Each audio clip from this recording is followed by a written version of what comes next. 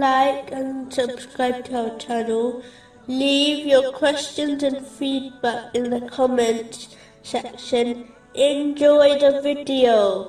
Continuing from the last podcast, which was discussing chapter 31, verse 23. Allah is knowing of that within the breasts. Allah, the Exalted, is all-knowing, as nothing escapes His knowledge, whether in the heavens or the earth, whether visible or not. Allah, the Exalted, is fully aware of one's outer and inner beings at all time. The Muslim who understands this will refrain from sins, both outward and inward, rightfully believing Allah, the Exalted, knows all this, and will hold them accountable for their actions. In addition, they will not stress about worldly issues, understanding that Allah, the Exalted, is fully aware of it, and will respond to them at the right time. A Muslim should act on this divine name by striving to gain and act on useful knowledge, both worldly and religious, which is the path of piety.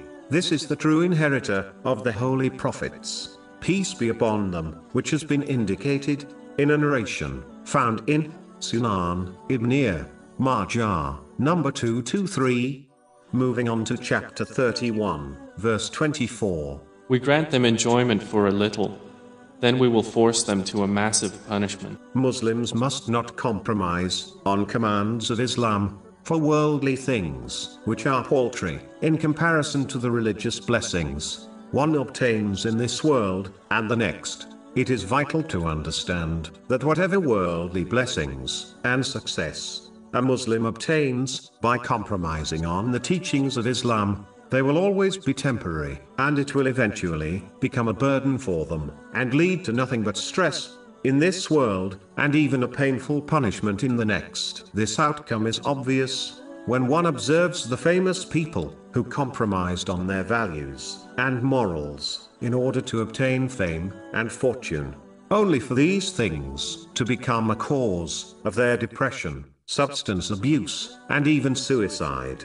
It is acceptable for a Muslim to be flexible in matters connected to their own opinion, but a Muslim should not compromise in matters which Islam advises about. Muslims should not choose the pleasure of people or their own pleasure if it leads to the disobedience of Allah, the Exalted, as people will not be able to protect them from Allah, the Exalted.